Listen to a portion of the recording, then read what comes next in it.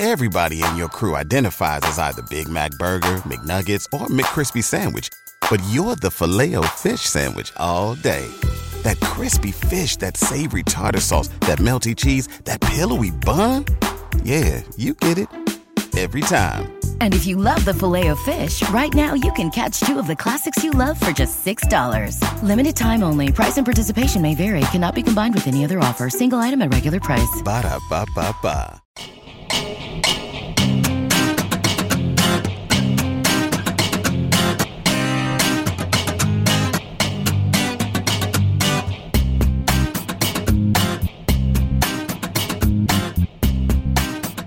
Hello and welcome back to the Jet Press Podcast. My name is Justin Freed, and I'm joined as always by my man, Mike Luciano. Mike, what news is going to break this week? It seems like every week something happens. What's happening this week? Well, a couple weeks, our very first episode, actually, it was Mike LaFleur getting fired. It was Elijah Moore. About 15 minutes after I called the wide receiver core the Avengers disbanded, and Elijah Moore was traded to the Cleveland Browns. We'll see if something happens during the middle of this show. It seems like we have a pretty good track record of that. So thank you guys so much for the great response we had to the last video. It was our most popular episode by a pretty significant margin. Thank you guys so much for tuning into that. We've had new visitors from Italy, so somebody with a vowel on the end of my name is someone with a vowel at the end.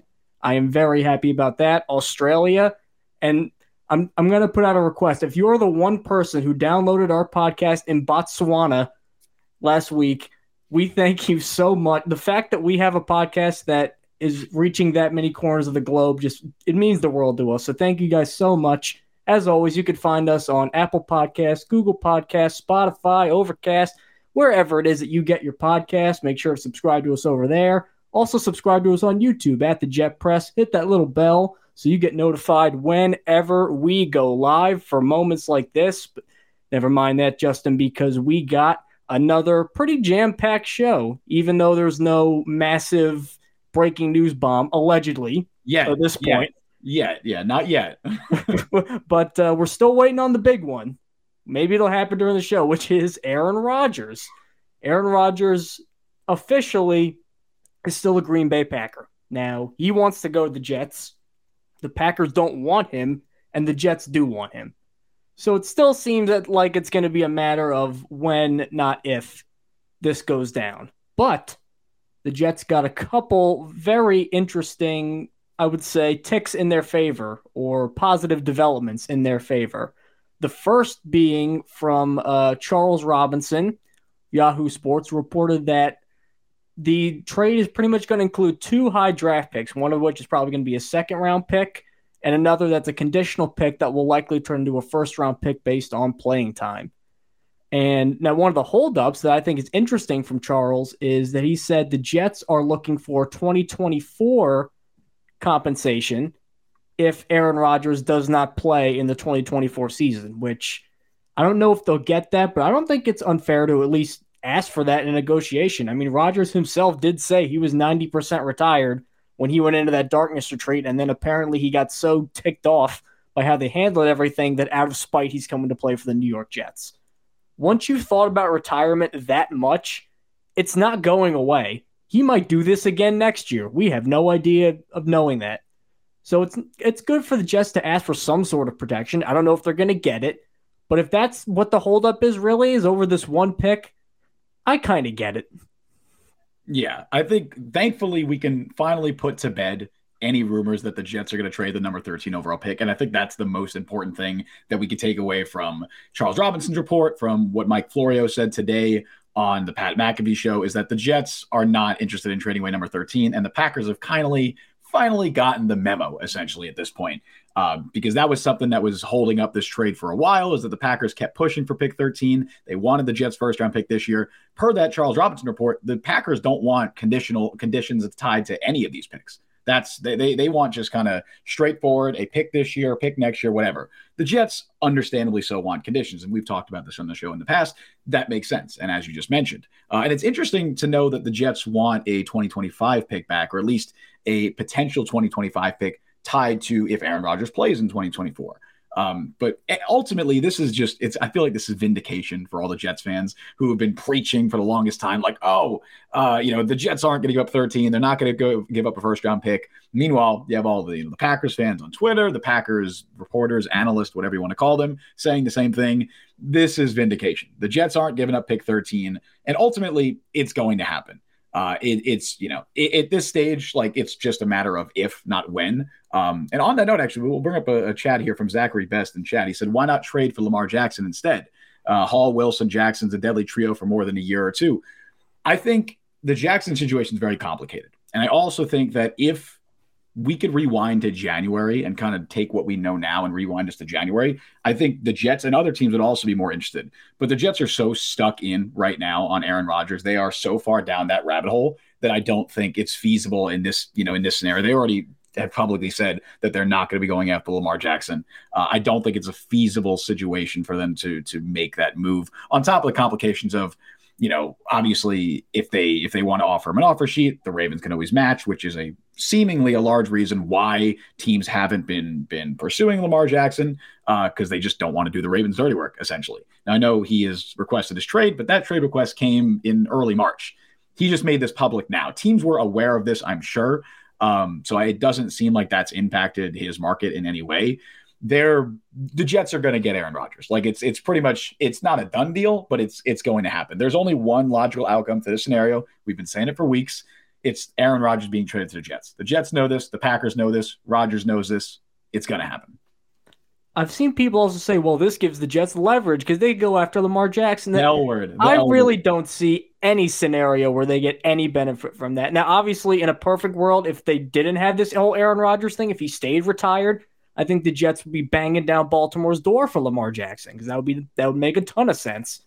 But what if something leaked that said, oh, the Jets are looking at Lamar Jackson? Don't you think Green Bay would be like, really? You're looking at Lamar Jackson? Like, really? That's what I think Brian Gutekunst would end up doing.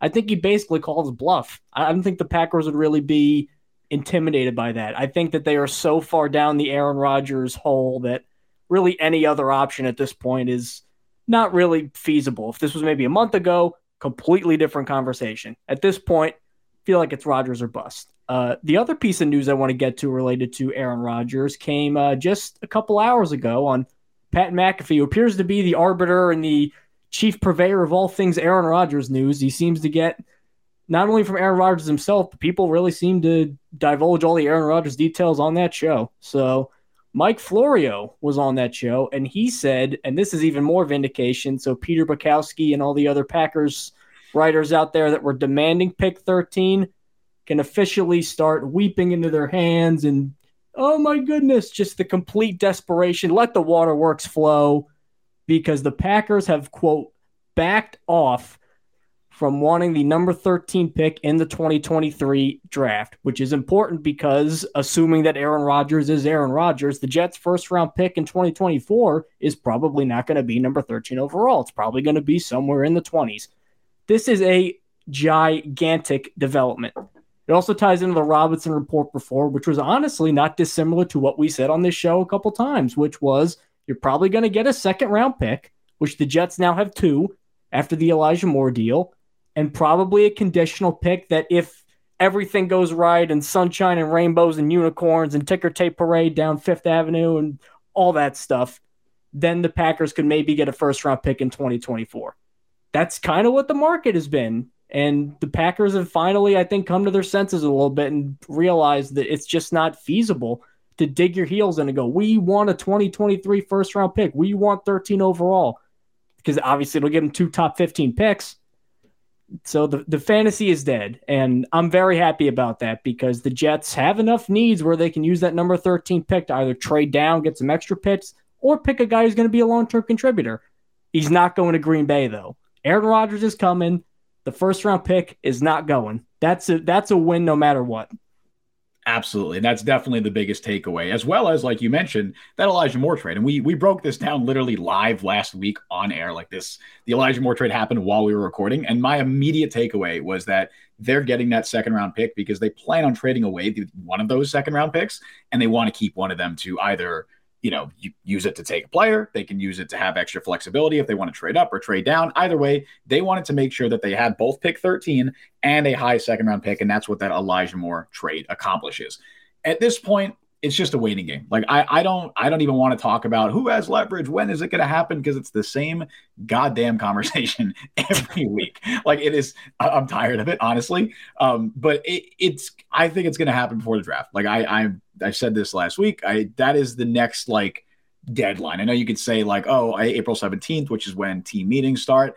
I don't think Aaron Rodgers is going to show up for Packers meetings. I mean, he hasn't even shown up the last few years when he was going to be on the team. So I don't see him showing up now unless he just wants to be a complete jerk about it, which maybe, who knows? He just wants to, see chaos. But I don't think he's going to show up for meetings. I just think the Packers are going to get this done before the draft because they want 2023 compensation for multiple reasons. Obviously, one, because they assume, we assume, multiple people assume, the NFL assumes the Jets will be better in 2023 than they were in 2022. So you'd assume the picks will be higher. And on top of that, they just want an extra year of those assets because future assets are always worth less than what your current assets are worth. Or are valued at. So I think it gets done before the draft. I don't think the Jets give up 13. And really, we've just come full circle. Like, I think we've reached a full circle moment where if you asked me back in January what the Jets would trade for Aaron Rodgers, I would have said a 2023 second round pick and a conditional future first. And it seems like at the end of March, we're back at that. There was maybe they're just going to give up pick 13. Maybe they won't even have to give up a second. I think we've reached that middle ground again. I think that's what the trade compensation is going to be. And I think it gets done sometime within the next few weeks. I hope so. Knowing us, maybe it'll happen during a show like that. Honestly, it'll happen 5 minutes after we say, "Oh, there's no way it'll get done today," and then it gets done immediately after, knowing the kind of rotten luck we've had with timing on some of these. But so J Romer 305 in chat on YouTube says the best chance to get compensation from him is when he won one of the back-to-back MVPs, and that brings into focus the idea that the Jordan Love pick kind of screwed the Packers for a couple years now, and honestly screwed them even more in this trade thing because they did not think Aaron Rodgers was going to win back-to-back MVPs. They thought he was on the decline. So because of that, not only did they get stuck by paying a first-round pick for 3 years who didn't play, but every single year they're like, all right, is this going to be the year we get rid of him? Is this going to be the year we get rid of him? And he didn't do it. But you always had in the back of your mind that now they have a succession plan. And because of that, it just at the worst pot, like they have to get rid of him now because it's a good incision point to where he's not an MVP guy anymore. So they can't use the excuse of we're holding on to an MVP guy. But also they're running out of time to see what Jordan Love is. So now they have to trade a guy who still was 4,000 yards and close to 30 touchdowns with a team that was falling apart around him, And they're only going to get a second round pick and maybe a first-round pick. That's the Carson Wentz deal. Say this out loud. The Jets are going to acquire Aaron Rodgers for the same price that the Colts paid, essentially, to get Carson Wentz from the Eagles. Yeah. That's unheard of. That is absolutely unheard of. And I know that there's all sorts of consternation, and Jets fans and Packers fans both want to find the ideal package. Is there going to be more compensation in the future? Like, the fact that that number 13 is not for sale, which would have been not a non-starter, but my number one on my shit list of things that I did not want to see happen in this deal, that's not happening. And you're still going to end up getting him for a guy. What are you going to give up? Like a wide receiver 3, basically, that's going to be acquired with that second round pick. And then maybe a first if everything goes perfectly, which the Jets are not going to care about if everything goes perfectly. We should be holding hands singing Kumbaya in Jets fandom right now. This is a great unifying moment for everybody. I'm glad you brought that up because I feel like that's one of the biggest misconceptions when it comes to trades in the NFL is that player value is only a part of it. And honestly, you could argue it's a small part of what a team ends up getting in a deal. So much matters about contract, about circumstances. I think you see the circumstances specifically in this situation because the circumstances here are Aaron Rodgers says he wants to play for the Jets. The Jets do not have a good plan B. The Packers know they have to get rid of him. Those are very specific circumstances that neither team has, again, any of that L word leverage. And that's Eileen on YouTube just said a very similar thing. She said, I don't think either team has the leverage, which we've been banging that drum for a while. Packers want to move on and will not want to pay him, and the Jets don't want Zach Wilson to be a starting quarterback. Both teams need the trade done go Jets. First of all, yes, absolutely go Jets. Second of all, yeah, you're absolutely right. No, neither team has leverage. I've been saying that. Mike's been saying it. A lot of people have been saying it since like January. Neither team has any leverage here. There's only one outcome, and that outcome is going to be Aaron Rodgers trades to the Jets. I know people have been saying, like I saw, I think it was Seth Walder on Twitter, who that's the same guy who said the Elijah Vera Tucker trade up was terrible. He said, was that the guy who said should the Jets trade for Aaron Rodgers or draft Will Levis? Yes, that was that guy. He put and this is what's crazy about it is the poll I thought was insane, right? And then I looked at the results and it was like 30%. So for those who don't know, Seth Walder put up a poll that said, if you're the Jets and the Rodgers trade is still not done by the draft, and Will Levis from Kentucky is sitting there at pick 13. Do you just take Will Levis? And 30%, roughly 30%, the last time I checked, said yes, you take Will Levis. Not 3.0, 30. 30. That's what last time I checked. I was like, that's ridiculous. So we don't need to even go into why that's brought to you by the community who said the Jets should take Malik Willis instead of Breece Hall take Will Levis instead of Aaron Rodgers. It's crazy. And we don't even need to go into why that's stupid because obviously we gladly could though. That could be the rest of the show. That could be the rest of the show. It's a ridiculous notion. I think bottom line, the thing that matters most here is Aaron Rodgers going to be traded to the Jets. It's going to happen. I think it happens before the draft. Even if it doesn't, it's still going to happen. There's no reason to panic. The Jets aren't panicking. The Packers aren't panicking, even though the Jets, I believe part of that Florio report was that they said that they believe the Packers are being unreasonable and irrational was their exact quotes. If the Packers were asking for pick 13, I agree with that. But it's going to happen. They're going to find a middle ground. It's going to happen. Honestly, I want to talk about other stuff. Let's talk about other stuff. Look, this Aaron Rodgers trade, I know it's a weird process because it's like watching something happen in slow motion. It's like watching a Formula One race, all the thrill and excitement in slow motion at the end. You're like, can somebody please cross the finish line? I'm begging you. I pre-wrote an article to put up on the Jet Press weeks ago about him being traded, and it's never going to go up because it's so outdated now. But when it happens, it'll just be like, oh, it's finally over. Great. Like, it's not going to be like, wow, it happened. Like, it's going to be like, oh, thank God it's over. Like, finally, Jesus. Aaron Rodgers might be coming, but some players might be leaving because they were considered cap casualties, at least by guys like me, guys like Justin, you faithful Jet Press listener at home or at work or wherever you may be catching this podcast out. But Robert Saleh really kind of knocked my socks off at the owners' meetings because he said that Carl Lawson, who has been, I would say, he was an okay defensive end last year. I know he had injury problems, but considering all the other stuff around him, I thought he played fairly well, all things considered. And Corey Davis, who has been banged up again, he had some okay moments as the starting X receiver, but he appeared to be on his way out with Allen Lazard. And I feel like every Jets fan in their little offseason previews was kind of assuming like, oh yeah, once Corey Davis goes, then we can get X, Y, and Z. Robert Saleh, on the other hand, said that he believes that Corey Davis is a guy that they might want to stick around for a little bit.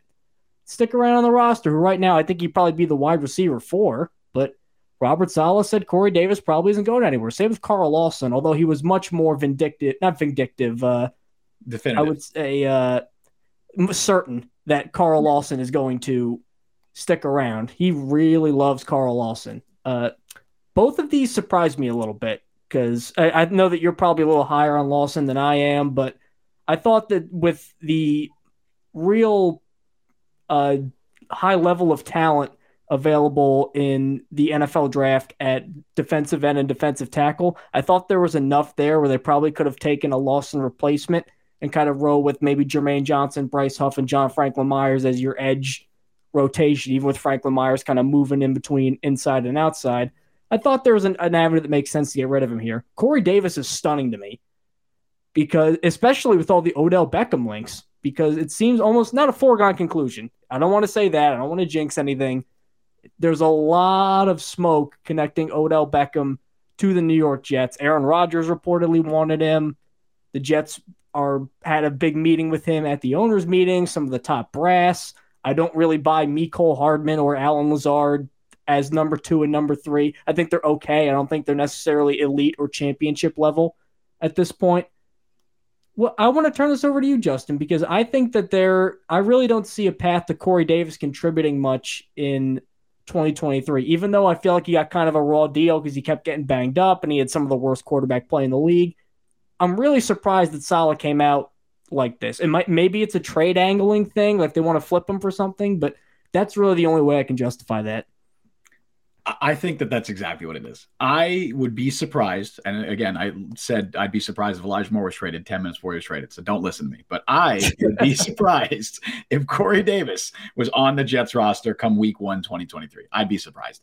I think he's on the roster right now because they are going to include him in an Aaron Rodgers deal. That is the only logical explanation that I can provide as to why he is still on the Jets roster. They already released Braxton Berrios. Corey Davis, you can cut him and take on less than $1 million in dead cap. They saved $10 million by doing it. That would double their current cap space. They are going to need to make other moves, and they are looking to make other moves, which we'll get into. They're going to need that cap space. And I think the only reason he's still on the roster is because he's going to be involved in that Rodgers trade.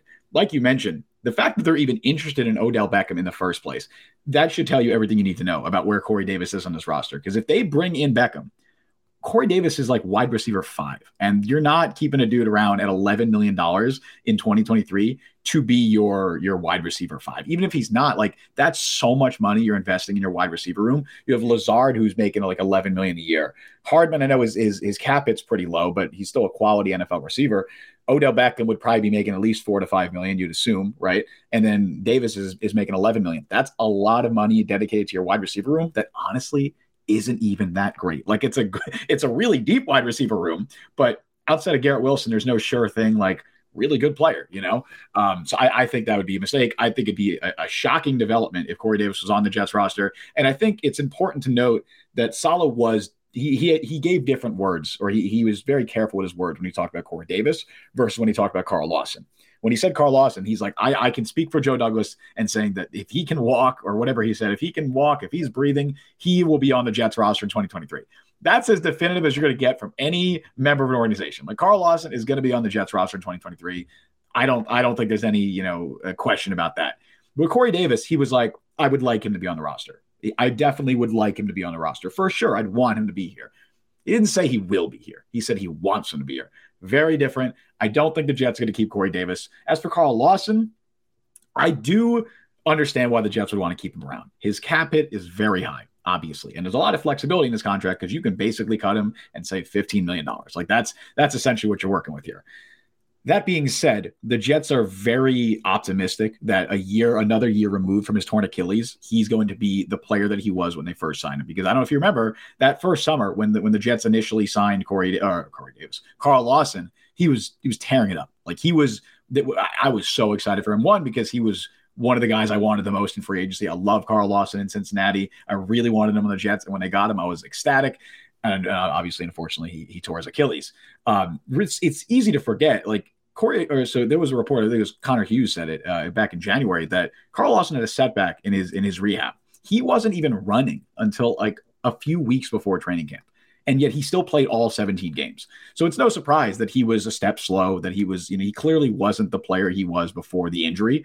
I think the Jets are really optimistic and hopeful that another year removed from that injury, he's going to be a great player, because I like the current edge rush group they have. There's a lot of talent there. They're very deep. John Franklin Myers, Jermaine Johnson. I'd like to see him take on a bigger role. Obviously, Bryce Huff is great. Michael Clemens. There's a lot of talent there. But if Carl Lawson can be the star that he was when the Jets signed him, that's massive. That is a massive difference maker. And I really think the Jets are hoping that. On that note as well, there are still ways they can lower his cap hit. I don't know if releasing him and signing him back at a smaller deal is on the table anymore, but that's something they can do. Another option that we've talked about is they could extend him. Like, they could absolutely extend Carl Lawson, which would absolutely lower his 2023 cap hit. Obviously, when you do that, you're now committing more money to him in the future. So you really better hope that, one, he stays healthy, because another major injury for him would be devastating, because he's already had, 2 or 3? He tore his ACL twice, was it? Right. And I think he got banged up in Auburn a little bit too. Yeah, so he tore his ACL in Auburn, and he tore it with the Bengals. Now he's torn his Achilles. So another major injury, that's devastating for him. So on top of the fact, you're basically also locking yourself into Jermaine Johnson and Carl Lawson as your starting edges for the next couple of years. Right. And you still have John Franklin Myers around. Obviously, I think they can get out of his contract after this year, but he's still there. Obviously, you could also play him in the interior, but that's what it is with Carl Lawson. I'm not surprised they're bringing him back. I think they should still try and lower his cap hit, but it's tough. Like, if they don't want to extend him, they don't want to commit more money to the future. it's going to be tough. But yeah, that's kind of where I stand on that. I'm not surprised and I'm not upset that Carl Lawson's coming back. I would be very surprised and very confused if Corey Davis was back. Now, here's the optimist pitch for Corey Davis, because I'm almost going to rule out the 2020 season. That was the no fans COVID year, and that was also his contract year where he had 984 yards in 14 games, which he's not that type of receiver where he's going to get like 1,200 yards a year. Here's an interesting stat that I found, though. In his career with the Titans in 4 years, when he was with Tennessee, for those who don't know, Tennessee Titans for 4 years before he comes to the Jets on a big 3-year deal, he averaged 50.9 yards per game, and that was with the crazy season right before he got paid. With the Jets, he's at 46.7 with Zach Wilson, with Mike White, with Joe Flacco, with all of that. Like, I don't think he's totally useless, and I think if they want to throw him into a Packers trade, I think that they could maybe get something back for him because he's still a strong blocker. I still like his ability in contested catches. I know he had some weird drops issue, but I really don't think that's emblematic of the player he is just in a vacuum. And for a team that lost Allen Lazard, I think Lazard's kind of an upgrade over Corey Davis in terms of what he brings. If the Packers want a receiver like that and they don't want to use a draft pick on him, they could get a veteran like Corey Davis who could also help a young receiver room. Christian Watson, Romeo Doubs. They got some young pieces there. That makes sense to me. Yeah, I think Corey Davis ran into some really bad luck with the Jets. I think the last couple of years that he's been in New York, he's had the injury trouble, which he didn't really have a ton of injury trouble in Tennessee. I know he did earlier in his career, but it wasn't a big thing. And then the drops also weren't, after his rookie year, were not really an issue in Tennessee. And then just all of a sudden, like he just got hit with that with the Jets. So I don't know what has happened the last couple of years with him, but it's not the player that I saw in Tennessee. And I don't think it's the player he is. I agree with you. The issue, and I think it just comes back to what we talked about before, is that when it comes to trades, player value is not necessarily determined by how good the player is. I think Corey Davis is a quality NFL receiver, a high-end wide receiver 3, a low-end wide receiver 2. I think that that's really his niche. And I think he'd be a really good player for the Packers to acquire. I don't think he holds much trade value, though, because I think the Packers are well aware that he's likely, again, the Jets are saying they might keep him, whatever. That's kind of the indication. I think that's bluffing. I don't think they're actually going to keep him. I think it's very likely that they would release him if he wasn't going to be involved in a Corey Davis or in an Aaron Rodgers trade. But I do like Corey Davis. I think he's a quality player. I want to really quick from Franco in chat he on YouTube. He mentioned about Carl Lawson. He said, "What's your thoughts about the Jets being high on Carl Lawson because they feel Bryce Huff may be picked up for a second by another team?" So that's referring to the fact that the Jets placed the second round RFA tender on Bryce Huff. I don't think that's going to happen. If some team did give up a 2 for Bryce Huff, look, I love Bryce Huff, but but see you later, man. Yeah, I love Bryce Huff. I really do. I genuinely think he's the best pass rusher on the edge rusher on the team right now in terms of his pass rushing ability. But yeah, I'm fine with that. I'm fine with letting him walk for a 2. I'm totally fine with that. I don't think that's going to happen. I don't think any team is going to give up a 2 for him. But it does say a lot that the Jets were going to willing to give him that second round tender because they think very highly of him. They really like him. Obviously, I think he should have a bigger role this year. I don't understand what the Jets' issue with him on rundowns is. I know he's not the strongest run blocker, but when you're only playing a dude on third downs and he's getting 10 to 15, like 10 to 12 snaps a game, that's a crime because he was your best pass rusher on the edge last year. But yeah, so I don't think that that's necessarily why it is. I think they just love Carl Lawson as a player, and I think they love him as a person too. Like that locker room stuff matters. Robert Saleh is all about culture. He's all about just trying to get the right guys in that locker room. They love who Carl Lawson is as a person, and I think that's a big reason why they want to keep him too. I do want to stamp this podcast as the official Bryce Huff podcast because I can remember when I was covering the Shrine Bowl in 2020. Now, the Shrine Bowl can lie to you sometimes because James Morgan was out there throwing dimes, and we all know what happened to James Morgan. We'll always have that Hail Mary to Kenny Yeboah in the preseason. Yeah, yes, we will. That. And then he went on and has been starting for 10 years and has a Hall of Fame trajectory. Yeah. What else happened? Yeah. But I believe he's in the USFL now, which is the inferior of the 2 spring football leagues. Ooh, you're gonna piss some people off with that comment. I've seen both. I think the XFL is a better product. But anyway, going back to the Shrine Bowl, I can remember specifically that Huff and Alex Highsmith, who got picked really high by the Steelers, I believe like the end of the third round, were just blowing people up the entire week. I'm like, okay, this dude is different. So I've been a Bryce Huff guy for a while. Now, and I say that to preface it with, if somebody says we'll give you a second-round pick, maybe even like a top 50-something pick for Bryce Huff, you go and enjoy Washington or wherever it is. We will happily take that and have 3 second-round picks. I love you, Bryce, but come on here. But I want to pivot a little bit because we were talking about some defensive linemen. The Jets Nation kind of got in a little bit of a tizzy because we heard rumors that Calais Campbell was potentially considering coming to the New York Jets. And Calais Campbell, if he came here, would have been freaking perfect for this team. Plays both inside and outside. Big, giant guy. Still productive. Amazing locker room presence. Great human being, Calais Campbell, with all the community outreach stuff he's done. Could not have picked a better one. And then we get a news bomb before the show that he has signed a deal with the Atlanta Falcons, which is a bit surprising because both Buffalo and the Jets were in on him, and you'd think both Buffalo and the Jets are a little closer to contending for a championship than Atlanta. But he really liked what he's had to say about Arthur Blank, and he felt some sort of connection, and then off to Atlanta goes Calais Campbell. I say all that to say that the Jets need another defensive lineman. They lost Sheldon Rankins. They lost Nathan Shepard. They need somebody next to Quinnen Williams. As great as he is, he's one guy. Can't have a defensive line with one guy and maybe a half with Jermaine Johnson and Lawson combined, maybe 2 then. You can't have 2 guys on a whole defensive line. So there are some free agents out there that are not going to break the bank, and that can be quality players. And one guy I want to bring up, I know that me and Justin are both very high on this guy, is Matt Ioannidis, who is from Marlton and went to Hunterdon Central, so a local guy. Born in Madison, Marlton actually. Thought he was born in Madison. Whoopsie daisy. But he spent the last 6 of his 7 years in the NFL with the Washington team that I'm not going to say, which later became the football team and then Commanders. And then he spent last year as a starter with the Carolina Panthers.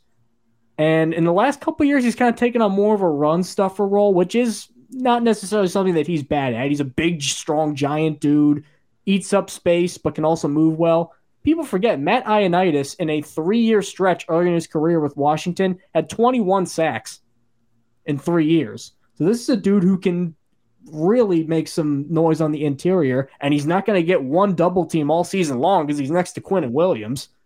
If he's available, I think he might be perfect for the Jets. I think the Matt Ioannidis signing would be so similar to the Sheldon Rankins signing from a few years ago, right? I think he's a little older, obviously, than Rankins was, but very similar type players. I think both are best as just interior disruptors, more 3-techs who are just very athletic, underrated as well, unheralded. I don't think people talk about Matt Ioannidis as much as they should. Like you mentioned, he had a couple seasons where he had back-to-back years with 7.5 and 8.5 sacks. He was a really good pass rusher when he was with Washington.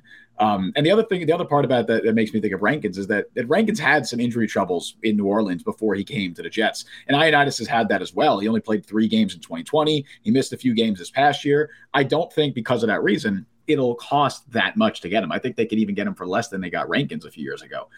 He's probably my top pick right now. Like you mentioned, I believe North Jersey, right? Is that he's from North Jersey? Yeah, he's a total North Jersey guy. Okay, now I'm concerned because he might be a Taylor ham guy and not a pork roll guy. So that's a big red flag you got to consider. Dude, that didn't even make sense to me. My Jersey knowledge is you're that far behind on your Jersey. Oh my God. I'm from Long Island, man. Jersey is another land. That is another. Right, I know. So we got a lot of New Jersey listeners, so I'm going to just do the Cliff Notes version. There's a pressed ham pork sandwich disc thing, sure, for lack of a better word. And it's basically the difference between if you call it like a bandage or a Band-Aid, the brand name versus what it is. Okay. It's a pork roll, but the brand name is Taylor ham. And North Jersey's a Taylor ham thing, Central and South, it's pork roll. Are you what are you, Central? I'm a pork roll guy. If it's Taylor ham, that is sacrilege. Okay. So Matt Ioannidis, if you just come in and say it's pork roll, I will immediately say extend you for 3 more years at $40 million, and you're going to be a core Jet for a long time. I'd love it. He's a local guy. As a side note, I've heard people say Central Jersey doesn't exist. Do you abide by that? They're dirty liars who are not to be trusted. I've just heard that. I have zero take on it. My only take is that anything north of Westchester is upstate. That's my only take. Let me inform you. There's a Central Jersey. Fair. But yeah, I would love Matt Ioannidis. I think that's my top pick. There's a few other guys. I think like, as much as I would have loved Calais Campbell, he was clearly my favorite option. I think we talked about this last week. He was my top priority for the Jets. That was the guy I wanted, more so than Odell Beckham, more so than Ben Jones. I wanted Calais Campbell. But I still think, even though they've missed on him, there's a few good options. Like, even aside from Matt Ioannidis, you have Poona Ford, who was I loved Poona Ford coming out of college. He was so much fun watching at Texas. I'm glad he's been able to carve out a starting role in the NFL. A veteran like Shelby Harris is around. If you want to go more of like a run stopper, like nose tackle type, Ashawn Robinson is a really good run stopper. Al Woods was released, I believe. He's out there. Then you have guys like Akeem Hicks, who is, I wouldn't want Akeem Hicks playing more than 40% of snaps at this stage. He's fine, but I don't. 2 years ago would have been a totally different conversation. Correct. I don't think he has as much left in the tank as someone like Campbell did. And then there's also like Michael Brockers. I feel like Michael Brockers is more just a name at this point. I from what I've seen, I don't think he's nearly as good as he used to be. I wouldn't be super on board with that, but I think Ioannidis makes a lot of sense. I love Poona Ford. I think he also, despite his reputation coming out of Texas being like, oh, he's just an undersized nose tackle, I think he's been a good pass rusher with Seattle. I think he's an underrated pass rusher. He's a pretty athletic guy, especially for his size. He's like, I think he's like 5'11", 310. He's so that, and then 310. Yeah, he's got such a weird body type. I think he'd be. That's why he went undrafted, because his tape was certainly draftable. Yes, it was all physical. Exactly. And then someone like Shelby Harris, I think, also makes sense. So there's a few options. Then they could even look to the draft, of course. There's guys like Kalijah Kancey, who we've talked about. Jalen Carter, if he falls, right? So that would be amazing if he fell to 13.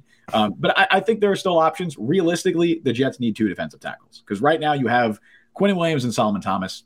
That's it. Unless they are really planning to play John Franklin Myers much more on the interior, they need 2 guys. Like, they need a starter alongside Quinnen Williams. Hopefully they add that guy in free agency. And then they need somebody in the draft, likely like a day 2 or 3 pick. That's what my ideal plan would be for defensive tackle. I mean, they could start John Franklin Myers on the interior, and I'd still think they need somebody else.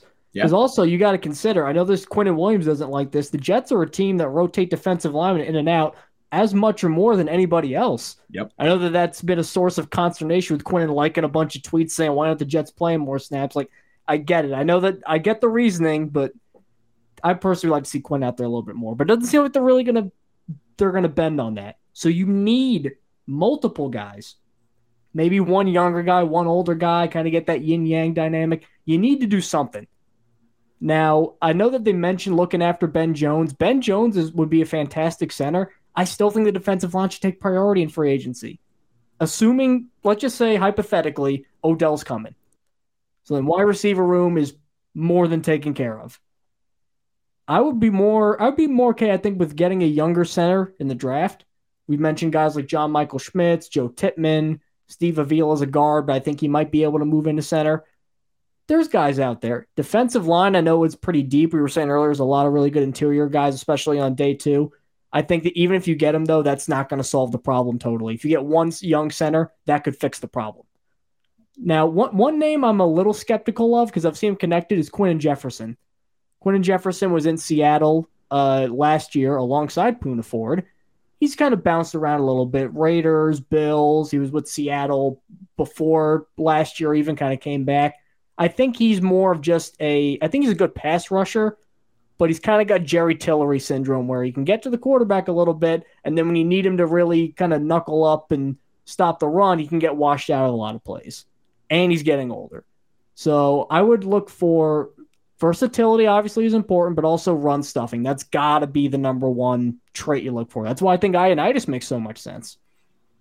I agree. And I think Quinton Jefferson makes more sense as like a post-draft signing if they draft somebody. Say they draft someone at 13. Like, say Jalen Carter falls to 13, right? Because Kalijah Kancey, I feel like he fits more of the pass rusher profile than the run. Not that he's a bad run stopper, but he's smaller, right? He's undersized. But I think, say, if Jalen Carter falls to 13, then you could sign Quinton Jefferson, and boom, now you got, I don't want to dream here, but you got Quinnen Williams, Jalen Carter, Solomon Thomas, Quinton Jefferson. That's a really good defensive tackle room. That's not going to happen, but that's a really good defensive tackle room. Someone might need to, maybe if one of those Laramie Tunsil videos comes out during the draft and Jalen Carter keeps falling. Yeah, there's already been stuff coming out. That's the only reason I mention it. If you said it a month and a half ago, I would have been like, there's no way he gets out of the top 7, right? But now it seems like maybe he could winded fall. at his pro day and the drag racing thing. I Yeah. mean, like, I don't want to make like there's concerns about Jalen Carter, but like, Right. if they find some way to like, if those concerns are sort of like invalidated, I think, or they don't really hold up, or like he's cleared of things and they find other boxes they check, and he's there at 13, you sprint to the podium. You don't even let Goodell announce the pick. Yep. Joe Douglas announces the pick. That's how aggressively you have to go after a guy like that. I think those concerns are so serious that the first 12 teams should all pass on them. That's how I feel. Oh, totally. Yeah. But if they pass on him, though, and New England gets him, oh, no. No. Then it's like Warren's. I don't want to think of Warren Sapp stuff. I don't want to think Kyle Brady about that. I mean, I wasn't alive for it, but I don't want to think about that. Was that the Kyle Brady year? That was the Kyle Brady year. Yeah, that was they passed on Warren Sapp, who fell to them, and then Kyle Brady. Yeah, they took Kyle Brady. Anyway, we don't got to harp on that. We don't want to make this negative. Real quick about Ben Jones. I forget if I mentioned this on the podcast last week, but I feel like that signing is more likely to happen closer to the draft, if not after the draft. I think there's a real chance, and fans will flip out about it, but there's a real chance the Jets go into the draft with Wes Schweitzer as their center. Like, I think that there's a real chance that happens. And I think they would do that because they would be planning on drafting someone. And if they don't, hopefully they could sign Ben Jones after the draft. I don't know. I've been wrong many times. I was wrong a week ago about Elijah Moore. I don't get the sense that the Ben Jones signing is going to happen for anybody, for any team, anytime soon. I think he's taking his time. One, I think he's seeing if he wants to play, because there was some stuff about him potentially retiring. I know he had the concussions last year. That's not even a guarantee. So I feel like he might want to wait until after. And Brian brings up a good point in chat too. He said older players tend to not want to go to mandatory minicamp and may sign after it ends to avoid it. Absolutely. That's totally something he could do. We saw it a few years ago, not to bring up bad memories, with Ryan Khalil. The Jets signed their starting center. You tell me not to make it negative, and you go, hey, let's talk about Ryan Khalil. Let's ignore how bad Khalil was. It's a very similar situation where the Jets end up adding their starting center well after the draft. I think we could see something like that with Ben Jones. Hopefully, if that does happen, he is better than Ryan Khalil was with the Jets. But it's not hard to do. I obviously, Jets fans will flip out about that. They'll be losing their minds, much like they were then. Wasn't Jonathan Harrison the projected starting center before they added Ryan Khalil? I believe he was, and then finally we get a Pro Bowler, and everyone was so. Oh, dude, I was so hyped. I remember I was so excited. I was like, they added Ryan. I've never seen both, because I think Matt Khalil, the brother, like both of them fell off shockingly quickly. They did, yeah. Ryan Khalil was really good the last time he had played before he came to the Jets, and then just down. But yeah, Matt Khalil like a Pro Bowler as a rookie too, and then I think he kind of didn't he have? Yeah, I think he was, and then he just kind of fell off like really quickly after that. Yeah, like but yeah, I think with Ben Jones you might see something like that, because the Jets clearly love John Michael Schmitz. They've met him they've met him like 4 different times at this point. They met him at the Senior Bowl. They met him at the Combine. They met him at his pro day. They had a top 30 visit with him. They are visiting him as much as they can. It's very clear that they want him. If they do want him, I don't know if he falls to the second round. I think that they might have to either move up, or maybe they can move back. Yeah, we could talk about that a little bit. What should the Jets do at 13? I think one scenario, I know you talked about a little on the show, that you would even consider John Michael Schmitz at 13. I don't know. Absolutely. I don't know if I would do that. I think it makes more sense to trade down, unless the Jets have some kind of intel that someone's picking him in like the top 20. I think the Jets can move down to like 21, 22 and still get him. I really do. My biggest concern, obviously on top of the fact I like Schmitz as a prospect, Seattle needs a center, and they have 2 picks in between 13 and when the Jets pick next. So you really got to consider that. And the thing I've been struggling with, and why I really kind of started getting turned on to Schmitz, wrong choice of words, getting turned on. Good, you know what? When Schmitz turned me on, the main reason was because a lot of the other players that have been mocked to the Jets don't really seem like guys that can make as much of an immediate splash. I know you draft for the future and all that, but I do want somebody that can be productive in 2023. If they get an offensive tackle like a Paris Johnson, then you got 3 tackles competing for 2 spots. It seems like with Elijah Vera Tucker coming back and Laken Tomlinson hopefully bouncing back, they got guards kind of taken care of. So Osiris Torrance or even like a Peter Skoronski don't really have as much value in that area. There's a safety at 13 they could take, like Brian Branch, but the more I look at him, I know I love him as a player, and I think he'd be a good pick for the Jets. I don't see him as a prototypical guy. Like, he could handle deep zone work for the most part, like traditional free safety work. I don't know if that's where his talents are best utilized. So I don't know if that's the best use of 13. Wide receiver, obviously taken care of. Defensive line, sure. Like an interior defensive lineman I could definitely see, but this is also a draft where you could get a couple guys a little bit later. So I don't know if 13 might be the spot for that. Really, the best confluence of great player, fills a need, and can produce immediately. That triad all meeting at once might be John Michael Schmitz. That's why I'm so high on him. I get that, and I I do understand what you're saying. I think if the Jets were to do that and say, because let's assume one of the top tackles is still on the board, one of the top 3 tackles, whether it's Broderick Jones, whether it's Paris Johnson, Peter Skoronski. I almost mixed him up with the Packers guy. I almost did in my head. Peter Bukowski. I was really close. We're not trading you 13. We're going to pick you at 13. I got to get off Twitter. But yeah, if one of those tackles are still on the board and they pass on them and draft John Michael Schmitz, look, I love John Michael Schmitz, but that would be putting a lot of faith in Mekhi Becton staying healthy. That's what they'd be doing and not only Mekhi Becton, because this isn't just a Mekhi Becton, in Dwayne Brown staying healthy, in Max Mitchell being there and staying healthy, because all 3 of those guys dealt with injuries last year. Brown had surgery in the offseason. Becton, obviously, we know his injury concerns. That's a lot to put on that tackle room. I really think you need to add someone, and I'd want them to do it early. I could do it like in the second round, but I would want them to do it early. I don't necessarily think Dwayne Brown needs to be locked into a starting spot. I don't necessarily think Mekhi Becton needs to be locked into a starting spot, although if he's healthy, I would absolutely love him to be a starter, and I think it would surprise me if he was healthy and he didn't start, unless he was just straight up bad. I don't know if I see that happening, but I think the Jets they need to solidify that tackle room more than it is, even if that guy isn't necessarily guaranteed to start from day one. But look, if they draft John Michael Schmitz at 13, I'll be happy. I think he's a great player. I think he's a great prospect. I would just have some questions about what they're planning to do at tackle. I'm with you on Brian Branch, though. And I've talked about that in the past, that I love him as a player. I don't think he fits what the Jets need right now, unless they're just trying to stack up on guys who can just play nickel strong safety hybrids. And I don't think they should do that. Now, I know that I don't want to take necessarily everything Robert Saleh and the Jets say at face value, but it seems like they love Dwayne Brown, like almost an inordinate amount. They love Dwayne Brown. And I don't think they'd go through all this, hubbub and hullabaloo and all this stuff for Dwayne Brown just to have him be like a backup and a veteran mentor kind of guy. I think Dwayne Brown is a fierce competitor and he wants to play. And I honestly think, I'm not saying he was what he was in his prime with the Texans or the Seahawks, but I thought for the most part, I think he held his own, which for a guy his age is extremely impressive. Now, obviously, on that, he played the entire year with a torn rotator cuff, too. Exactly. So if you're getting healthy, Dwayne Brown, who knows? I will say really quick, though, I'll push back because the Jets did try and sign Orlando Brown, right? And I know Orlando Brown is different than drafting somebody, right? Orlando Brown was the top tackle in a free agent market. But the fact that they considered him, right, he would be the left tackle. If they brought in Orlando Brown, he's playing left tackle. It's not Dwayne Brown. And so I think that they're open to potentially replacing him or at least bringing in competition.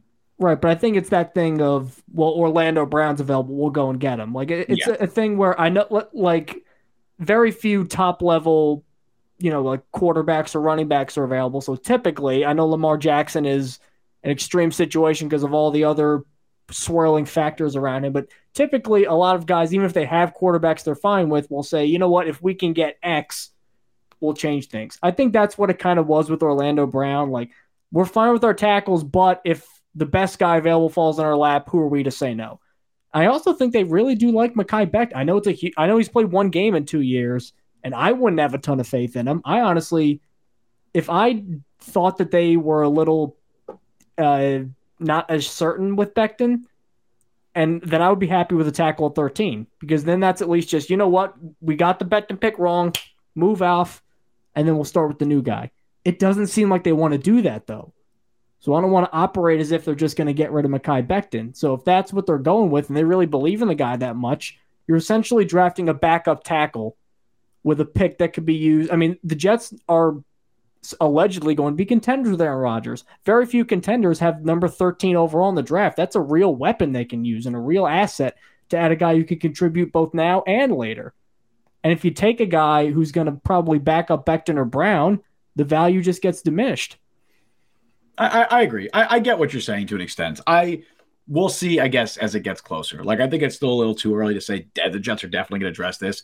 I think they definitely want to add to their offensive tackle room. But one room they definitely need to add to, which we already talked about, is defensive tackle. And I think both of us, for our weekly draft spotlight, which we usually do towards the end. Sound the trumpets. Da, da, da, da. Yeah.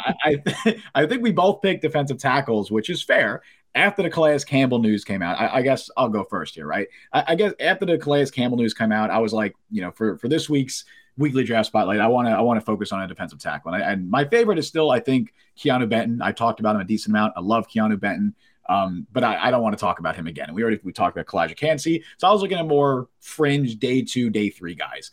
And the guy that caught my eye that I'm like, I think Robert Saleh is going to fall in love with this dude is Jalen Redmond out of Oklahoma. I think he is exactly what Robert Saleh and the Jets look for in their defensive tackles. He fits the exact physical profile that they're looking for. He's a little undersized at 6'2", 291. That's what he weighed in at the combine. Honestly, I think he was even lighter at Oklahoma. I don't think he weighed as much as 291. He didn't look it. No way he was 291. That's like Bryce Young's 6'1" level lie. He was 291 at the combine, and I don't believe that. But that's what it says. He was bulking. Yeah, I don't think he was 291. But that's what he weighed in at. I don't think he plays at 291. Either way, dude plays with a red-hot motor. Like, he is always moving, a super explosive first step, and a really good blend of athleticism and power despite his lack of size. Also a pretty versatile dude. Like, they lined him up everywhere from over center to legit as like a 5-tech at edge rusher. I think he'd just be a great fit in Saleh's attacking 4-3 defense. That explosive first step and his hot motor is why I think he's just a great fit in that defense, because Saleh wants players to attack up the field with everything they got. Like, he just wants dudes who are constantly moving, constantly attacking up the field. That's what Jalen Redmond does. And I think that fits Saleh's defense to a T. Now, he never quite became like the dominant player he was at Oklahoma, or he was expected to be. He's a former 5-star recruit. I think he already turned 24 this month. And he was arrested for a DUI in 2020. But I should mention, that didn't stop them from drafting Michael Clemens last year, who is another older prospect who had off-field issues, and he had a pretty good rookie year.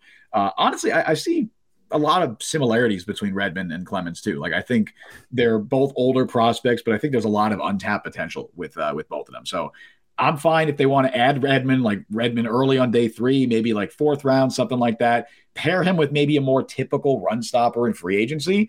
I think you got a complete defensive tackle room. Maybe you add Matt Ioannidis. Maybe you add, I don't think they do it, but maybe you add like someone like Ashawn Robinson, who is a genuinely really good run defender. Pair him with Quinnen Williams. You have Solomon Thomas coming off the bench. You have Jalen Redmond coming off the bench. I think it's a really good defensive tackle room. And watching Redmond's tape it screams someone that Robert Saleh would fall in love with. I like the fear factor with Clemens and Ashawn Robinson and Redmond all along. We're just going to intimidate you and physically scare you. I kind of like the idea. Now, I agree with you, too. Redmond's a little light in the pants for a defensive tackle, especially if they don't get a run stuffer. I think that might make the Redmond pick harder to sell, but he's a great interior pass rusher. Just like the guy that I have highlighted, Tuli Pelotu. I hope I'm pronouncing that right. Sounds right. From USC, listed at 6'4", 290. They actually used him mostly as like a traditional defensive end a lot. He's probably going to kick it inside at the next level. He's not an amazing run defender at this point, but I really do think that he's got some potential there. I've seen a couple reps in a couple different games. Like, I remember the Notre Dame game in particular.